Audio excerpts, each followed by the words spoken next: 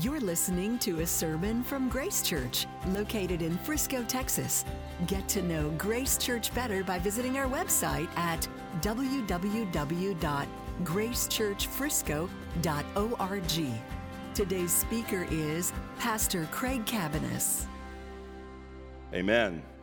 Well, today I want to talk about the theme grace, grace for the fearful.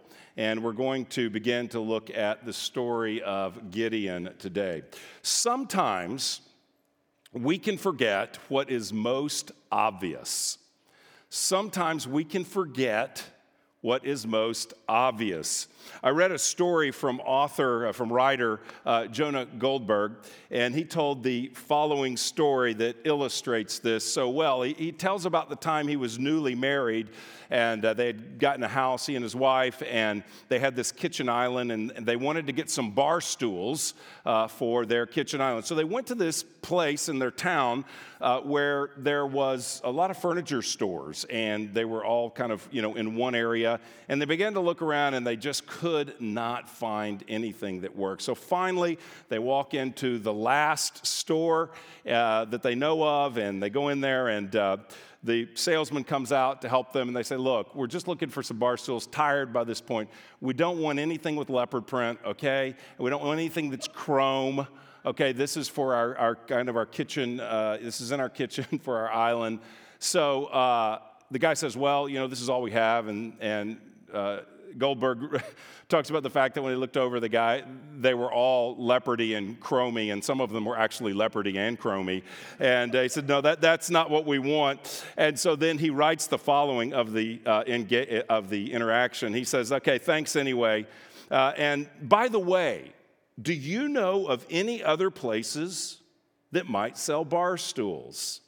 He says, the salesman thought hard for a surprisingly long time. He suggested one or two places that we had already been to, so we said, no, we've been there, thanks anyway, and we started to walk out. Right before we reached the door, the salesman said, hold on.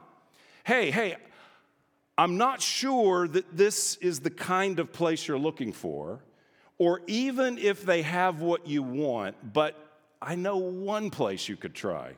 Really? Where? We asked. It's called Barstools Plus.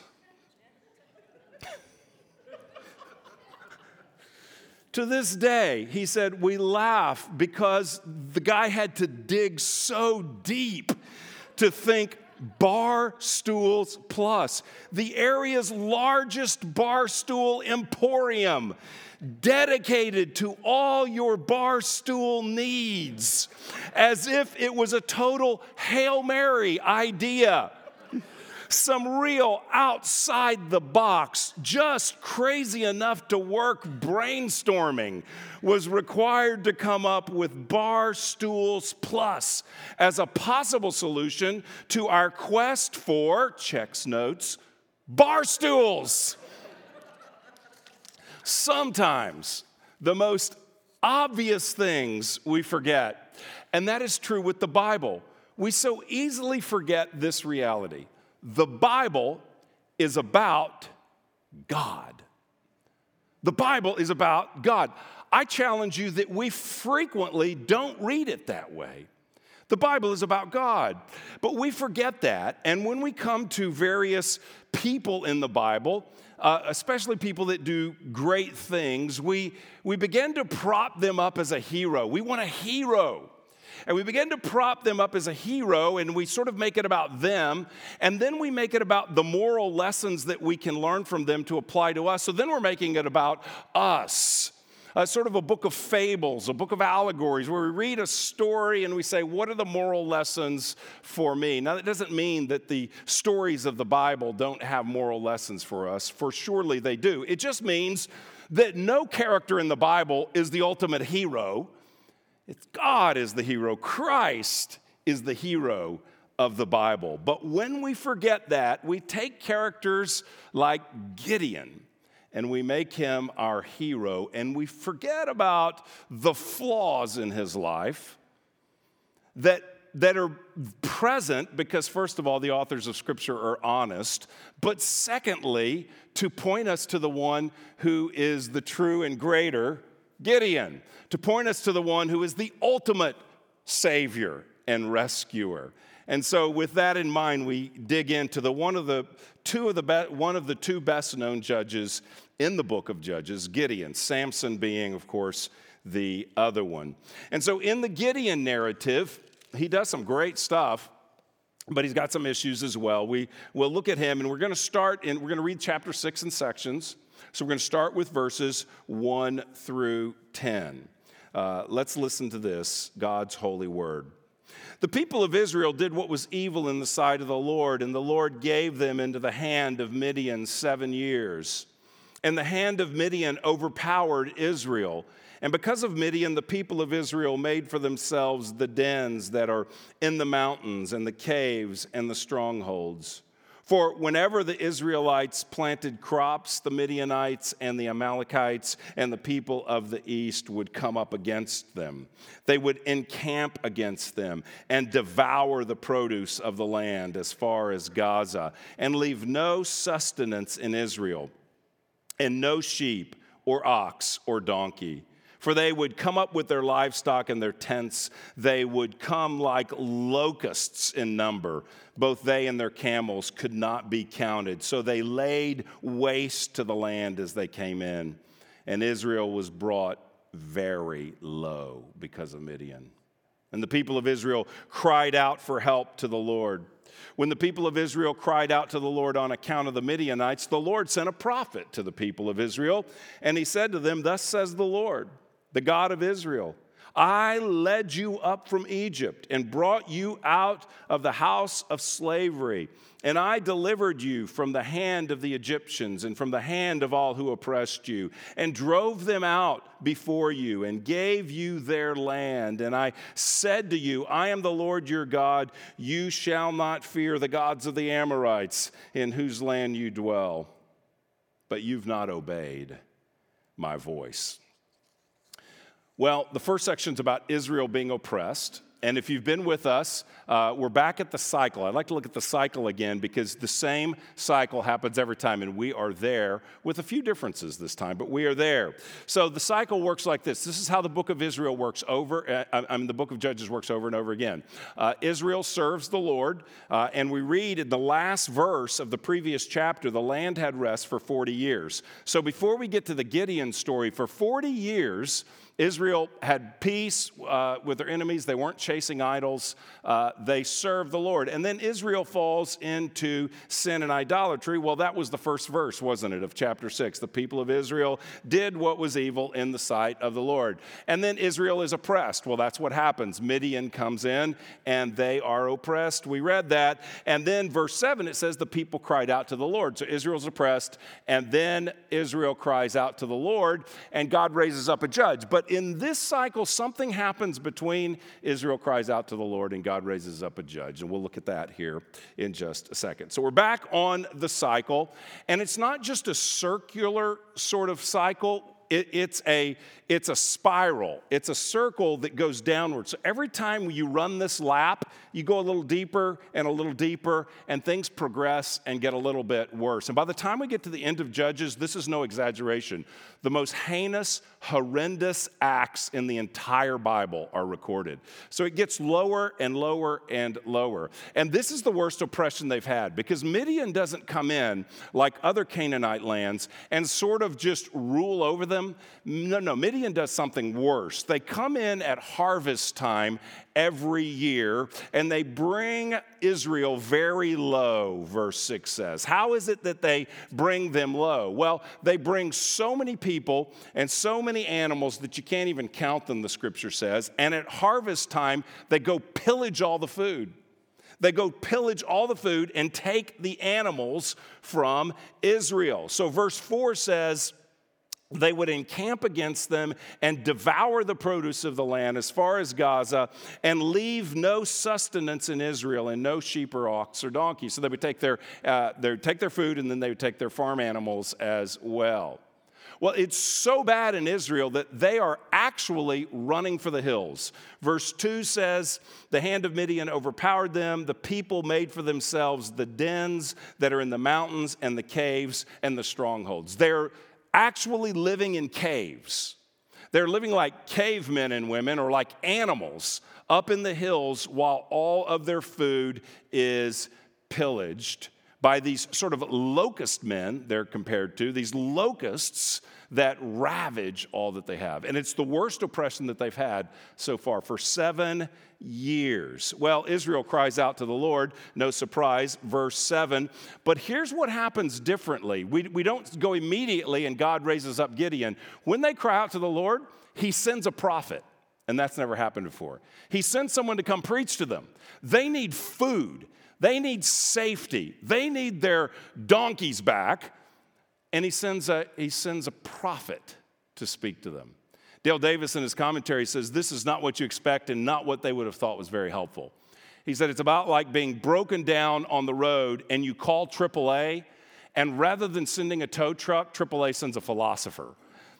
You're broken down, and some dude in a tweed sports coat and a turtleneck and a goatee shows up, and you say, my car won't start. And he says, what really is a car? Like that's not helpful at that moment. They don't need a preacher. We need a military guy to go defeat Midian so that we can have some food next harvest. But they really did need a preacher, because what they needed was they needed someone to remind them of who God is, and to remind them of where they have been. They need to know, why are they being oppressed? We keep going down this circle because nobody really repents for the long term and embraces God. It's temporary. Sometimes it could be years, but it is temporary. More than relief, they need to know who their God is and why they are being oppressed. And so he tells them, I brought you out of Egypt, verse 8. I delivered you from the Egyptians. I delivered you from everyone who's oppressed you. I gave you this land. I am the Lord. You shouldn't be worshiping other gods, but you're not listening. So they have forgotten that the God they serve is the God over all. He's powerful. He's gracious. He has freed them from every oppressor. They forget that, and they start worshiping other gods. So they don't know God very well. They also don't know themselves. They're not aware of, hey, we're under oppression. Nobody's saying, let's repent. They're saying, God, help us. Give us freedom from this oppression. But they really need to repent. And they really need to see God for who he is so that they would come running to their gracious God. So that's Israel's oppression. The next thing is Gideon is chosen. So God does raise up a judge. Verse 11. We'll read 11 through 24. Now the angel of the Lord came and sat under the terebinth at Ophrah, which belonged to Joash the Abizrite, while his son Gideon was beating out wheat in the winepress to hide it from the Midianites. And the angel of the Lord appeared to him and said to him, the Lord is with you, O mighty man of valor. And Gideon said to him, please, my Lord, if the Lord is with us, then why has all this happened to us? Where are all his wonderful deeds that our fathers recounted to us, saying, did not the Lord bring us up from Egypt? Now the Lord has forsaken us and given us into the hand of Midian. And the Lord turned to him and said, go in this might of yours and save Israel from the hand of Midian. Do I not send you? And he said to him, please, Lord, how can I save Israel? Behold, my clan is the weakest in Manasseh, and I am least in my father's house. And the Lord said to him, but I will be with you, and you shall strike the Midianites as one man. And he said to him, if now I have found favor in your eyes, then show me a sign that this is you who speak with me. Please do not depart from here until I come to you and bring out my present and set it before you. And he said, I will stay till you return. So Gideon went into his house and prepared a young goat and unleavened cakes, from an ephah of flour. The meat he put in a basket, and the broth he put in a pot, and brought them to him under the terebinth and presented them. And the angel of God said to him, take the meat and the unleavened cakes and put them on this rock and pour the broth over them. And he did so. Then the angel of the Lord reached out the tip of the staff that was in his hand and touched the meat and the unleavened cakes, and fire sprang up from the rock and consumed the meat and unleavened cakes, and the angel of the Lord vanished from his sight. Then Gideon perceived that he was the angel of the Lord, and Gideon said, "Alas, O Lord God, for now I have seen the angel of the Lord face to face." But the Lord said to him, "Peace to you. Do not fear, you shall not die." Then Gideon built an altar there to the Lord and called it, "The Lord is Peace." To this day it still stands at Ophrah, which belongs to the Abiezrites. So, after the message of the prophet who says, God did all this for you, delivered you from Egypt, freed you from all your oppressors, you'd expect that they'd either repent or that they would respond in some way to him, or if they didn't repent, maybe he would bring judgment. That's not what happens. There's no sign that they repent, and yet God raises up a deliverer anyway. It's the grace of God, the mercy of God, that he is once again delivering people that he should be judging further, but he delivers them and brings salvation to them. And we first meet this guy Gideon, who's going to be the next judge that he's raising up, and he's beating out wheat at a wine press. Now, obviously, you should be doing wine things at a wine press and wheat things at a threshing floor, but he doesn't want to be seen, and so he's doing it so that no one from Midian would see him, presumably, so he's doing it in this hidden place. And the angel of the Lord shows up. Now, sometimes it says the angel of the Lord, and then sometimes it says, like verse 14, the Lord spoke to him. So it's ambiguous. Is it the angel of the Lord? Is it the Lord? Well, he's not surprised when he sees this character, this individual, this person that addresses him. He doesn't come shining like an angel or something like that. So presumably he looks like a normal person that's speaking to him because he feels very free to pop off to this individual. So he looks like a normal person, but it's God. So it's some kind of God taking the form of a person to speak to him.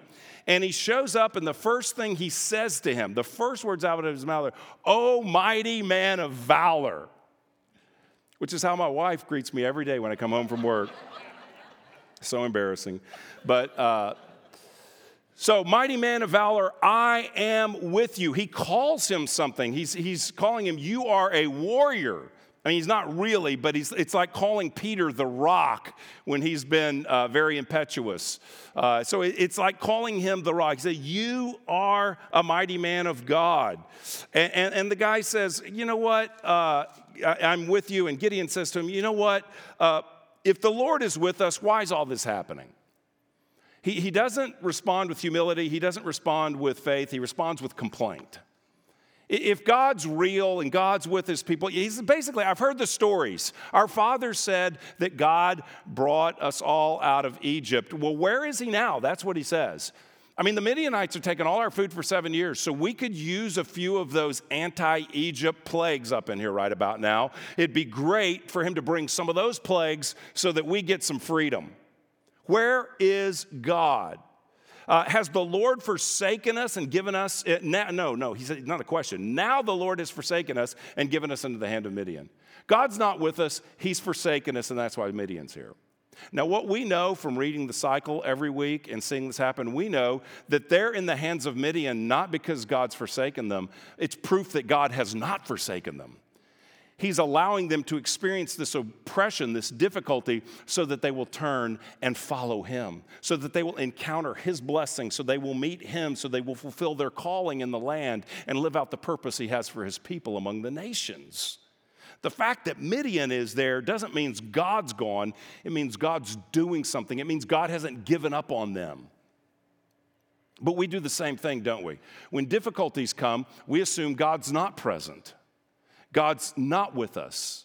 God's forgotten about us. God's left us. But the biblical point of view on this, the Christian point of view, is that when difficulty comes, God is absolutely with us. because he's using every difficulty in our lives ultimately for our good, Romans 8 says. He's taking all difficulties, all sufferings, and he's working them together for our good. It doesn't mean that every difficulty we have is tied specifically to a single act of idolatry like's happening in this passage right here. It's not always a direct correlation between I committed this sin and now I'm suffering this difficulty. Plenty of people commit this sin and apparently are prospering externally. So we don't make that necessarily that one-to-one call. But we do say whatever difficulty we are experiencing, God is fulfilling his purpose through that. That is the good news. So he begins to make excuses. I can't do this. I'm the least of Manasseh. Our clan's the least in Manasseh, and I'm the least in my father's household. Well, these are weak excuses, and they're not truthful. Because we're about to find out his dad's somewhat powerful. His dad has a shrine to Baal. He's probably acting as something of a lay priest of Baal. He's evidently a powerful guy in the area. They have a house. He's got a couple of bulls. And we're going to find out in a few verses, Gideon personally has at least 10 servants, because he calls 10 of his servants. So he's not some guy who has no resources whatsoever. He's a guy that has some things, but that's not the point. The ultimate point is his excuses are lame, not just because they seem to be untruthful, but because they lack the reality that God will be with him. The promise is, I will be with you. Verse 14, I send you. Verse 16, I will be with you. The promise that God will use him, the calling of Gideon, is not based on his resources. It's not based on his status. Doesn't matter if you're least. That's all irrelevant. What matters is that the presence of God goes with him. What matters is that God Almighty is calling him and will empower him for what he's called him to do. And that is always the case with us as well. Anything God requires of us in Scripture, anything God calls us to do as a follower of Jesus, he will always give us, by his grace, the power to do it through his Holy Spirit, through his word, through the support of his people. He will always enable us. Well, Gideon hears that, but he wants more. He needs some assurance. So he asks for a sign. He says, don't depart, verse 18. I'm going to bring you a present and set it before you. So he's wanting to see what will happen. Well, he goes and prepares this meal. The angel tells him to put the meal on the rock. The angel takes his staff. He touches the rock, and it all is consumed in a blaze. And the angel of the Lord disappears. Well, Gideon sees that, and he's blown away. Evidently, it's so fearful he thinks he's going to die. And the reason I say that is because verse 24, the Lord said to him, peace, do not fear, you shall not die. You don't tell someone, hey, don't worry, you're not going to die, unless they think they're going to die. So it's so incredible, this experience. It's so real that he encounters God and he says, today I have seen the angel of the Lord face to face, and he builds an altar there. And now he's empowered because he's about to go do something very courageous. And that leads us to the next section where he's moved from these fearful excuses that we just read about to faith. Look what's next, verse 25. That night the Lord said to him, so the night of this offering that was burned up. That night the Lord said to him, take your father's bull and the second bull, 7 years old, and pull down the altar of Baal that your father has, and cut down the Asherah that is beside it, and build an altar to the Lord your God on top of the stronghold here, with stones laid in due order. Then take the second bull and offer it as a burnt offering with the wood of the Asherah that you shall cut down. So Gideon took 10 men of his servants and did as the Lord had told him, but because he was too afraid of his family and the men of the town to do it by day, he did it by night. When the men of the town rose early in the morning, behold, the altar of Baal was broken down, and the Asherah beside it was cut down, and the second bull was offered on the altar that had been built. And they said to one another, who has done this thing? And after they had searched and inquired, they said, Gideon, the son of Joash, has done this thing. Then the men of the town said to Joash, bring out your son that he may die, for he has broken down the altar of Baal and cut down the Asherah beside it. But Joash said to all who stood against him, will you contend for Baal, or will you save him? Whoever contends for him shall be put to death by morning. If he is a god, let him contend for himself, because his altar has been broken down." Therefore, on that day, Gideon was called Jerubbaal. That is to say, "Let Baal contend against him," because he broke down his altar. Now all the Midianites and the Amalekites and the people of the east came together, and they crossed the Jordan and encamped in the valley of Jezreel.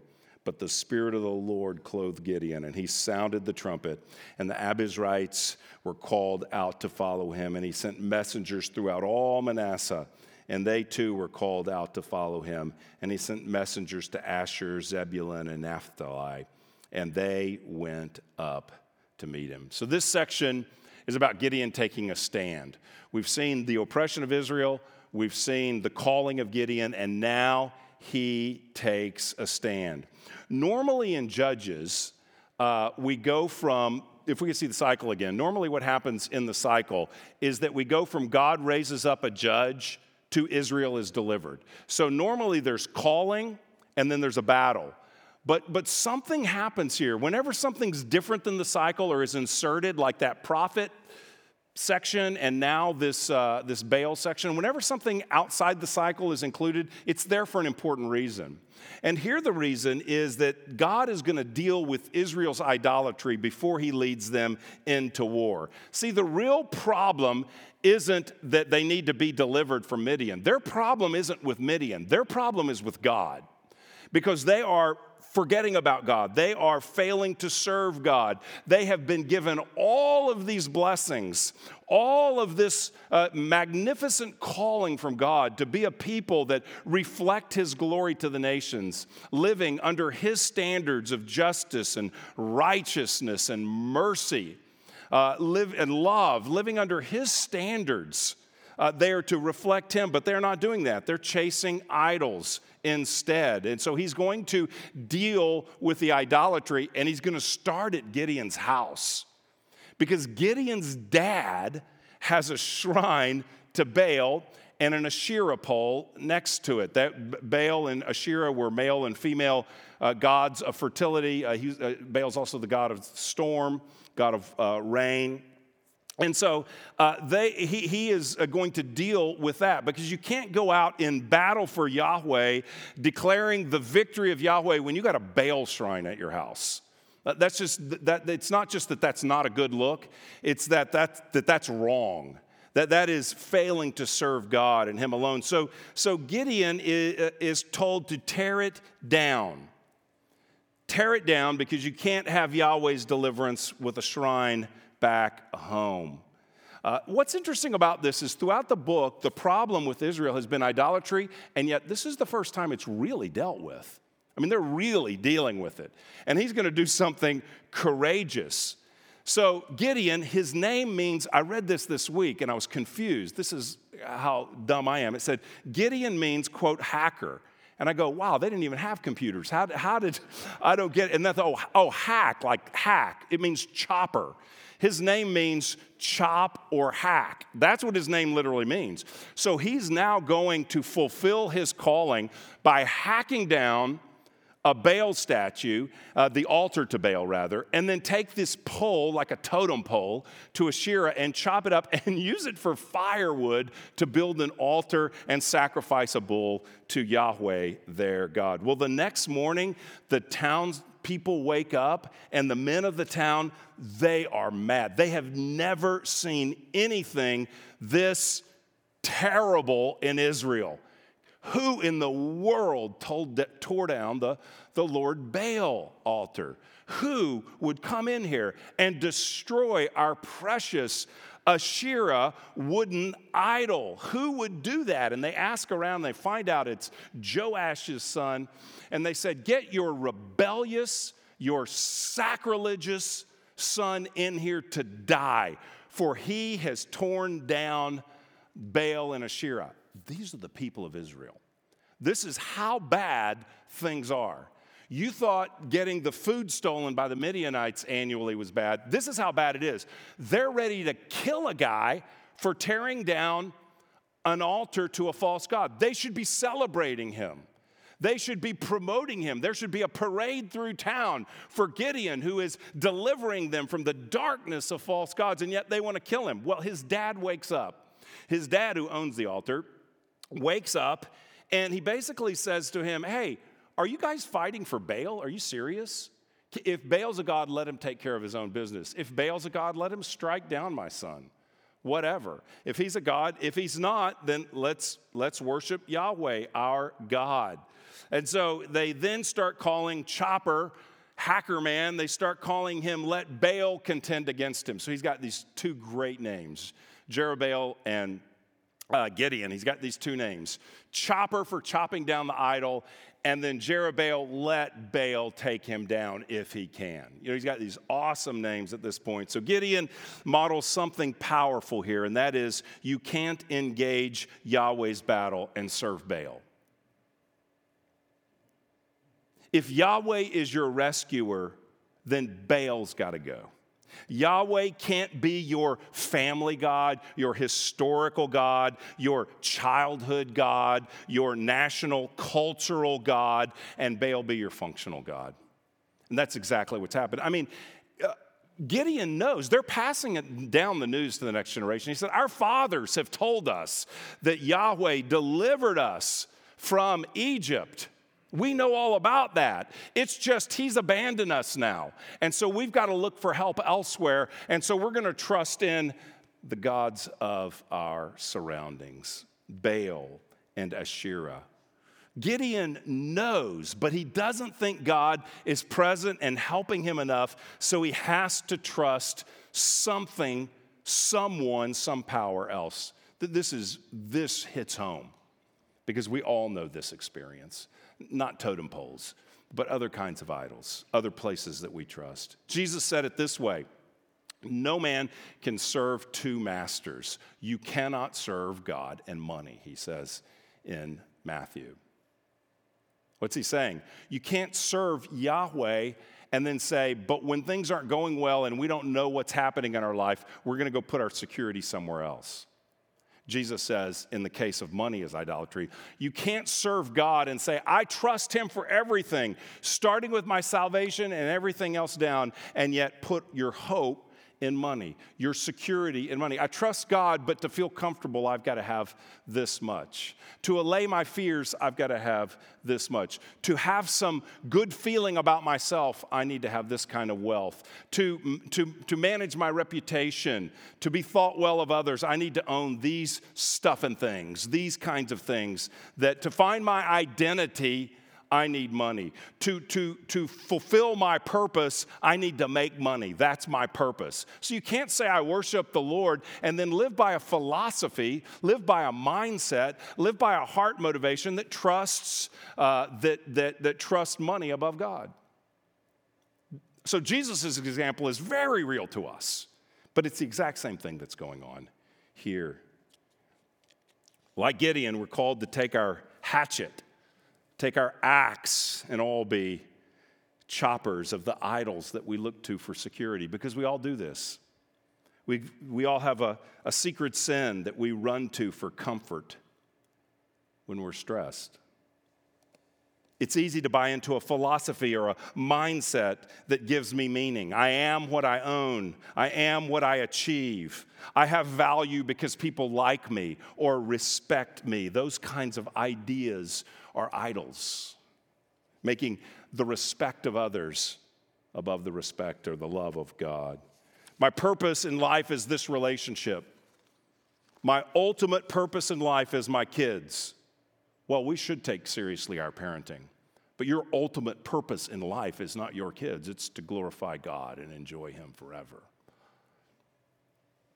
My ultimate purpose in life is this person or that person. Or we do it this way. I can have joy. I can have joy in my life as long as I have my health. As long as I have my job. As long as I have my retirement account. As long as I have those people in office making our country the way I think it should be. Then I'm okay and can have joy. Those are idols of our body, of our provision, of our politics.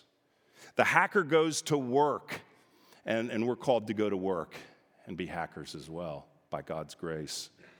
Well, the word must get out on this guy because, we know messengers go out. Because what happens is after he does this heroic work, he then calls everybody together and they all respond. He sends messengers out and everybody gathers to him.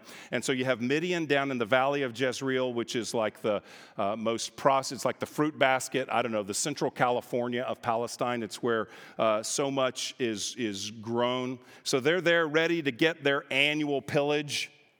And he's got all the people coming to him, having just chopped down Baal and saying, let's go.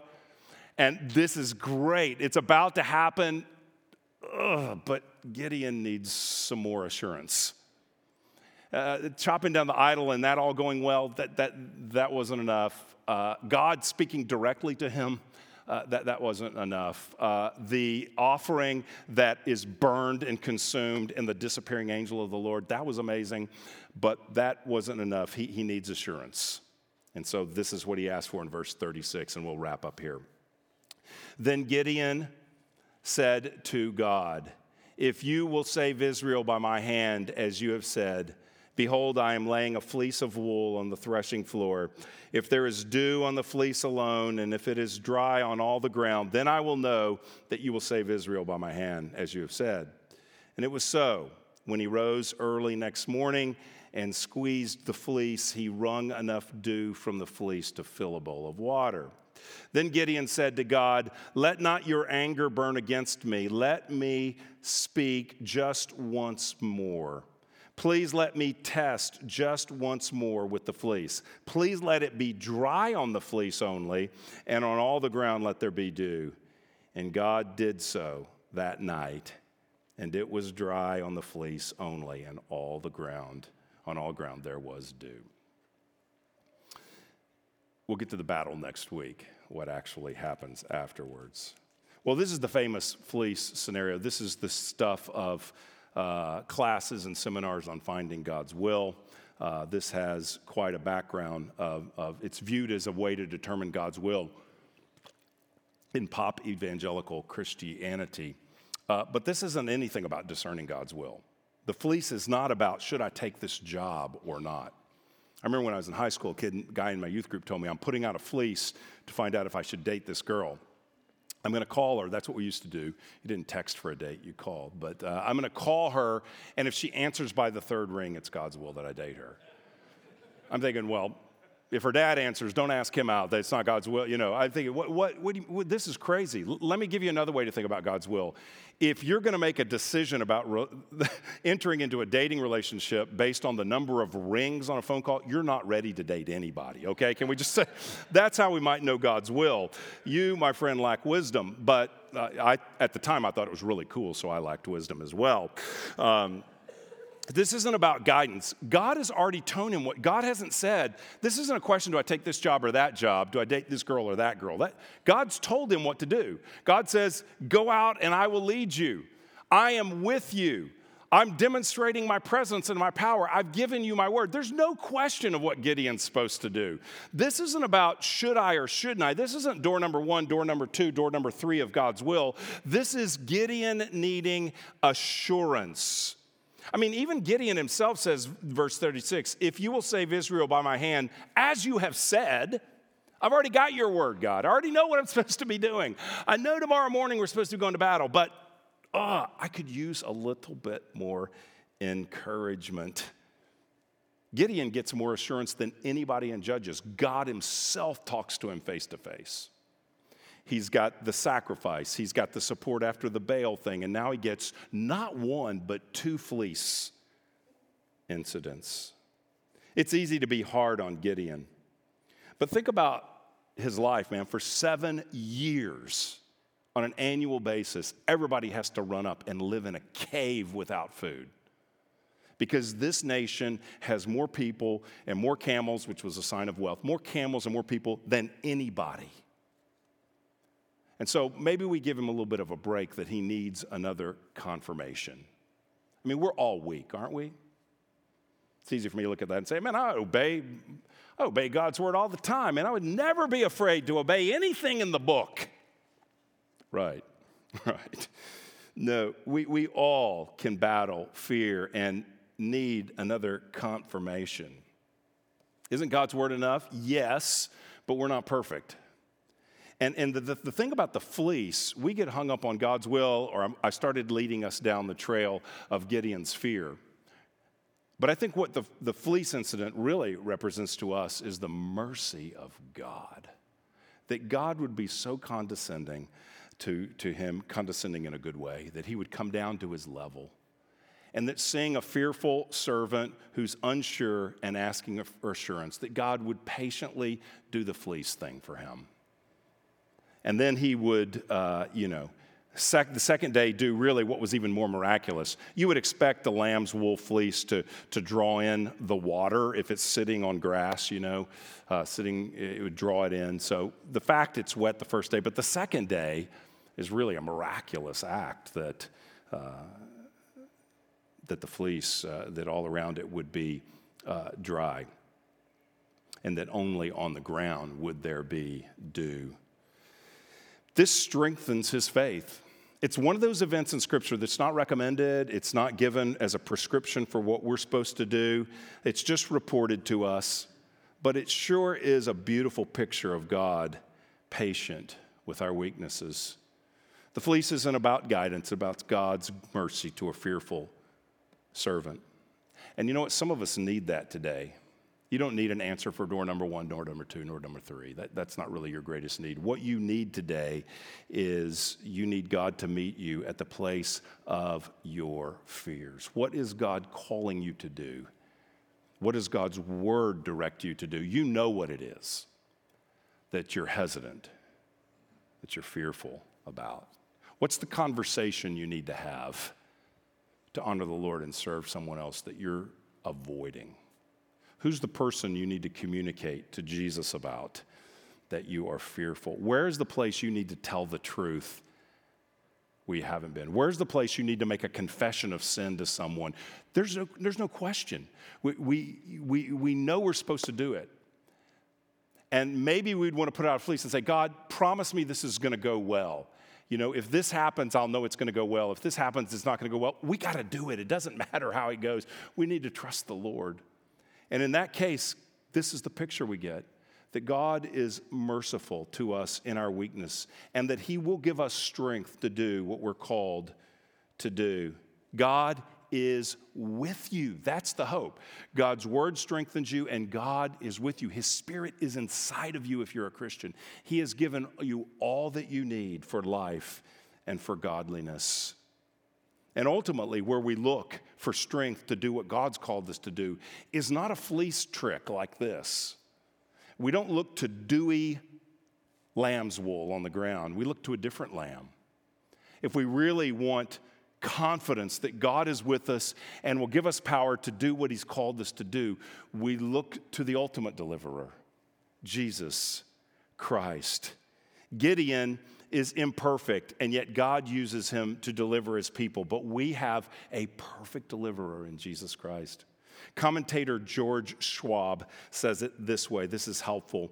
He says, if Gideon, with all his flaws and timidity, his weak faith and proclivity to stray, which we'll see as the story goes on, can accomplish God's mission when empowered by the Spirit, what could a genuinely covenant-keeping man, one in whom no waywardness of sin, accomplish?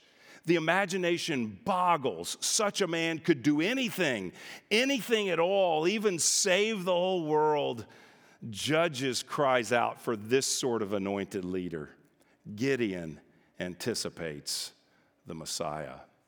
We have a perfect, fearless Savior that looked suffering, indescribable suffering, squarely in the eye and prayed, not my will, but yours be done. That's our Savior.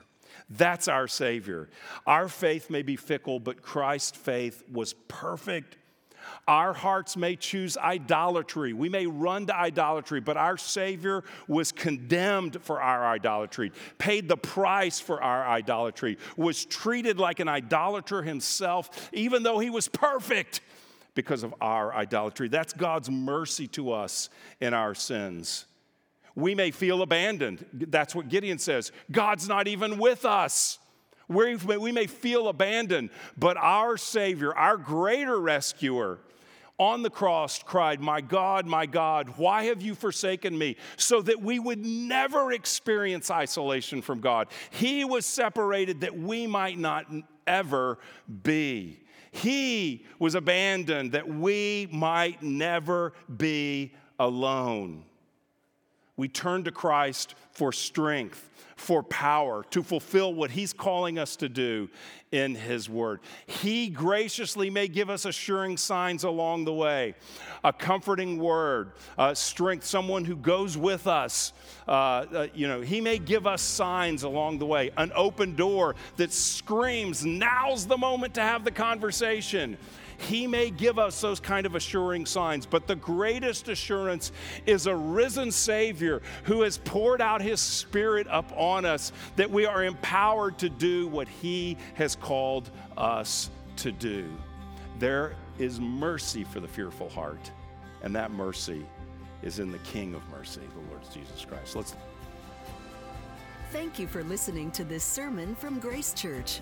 To receive future messages, subscribe to the podcast on iTunes or listen online by visiting our website at gracechurchfrisco.org.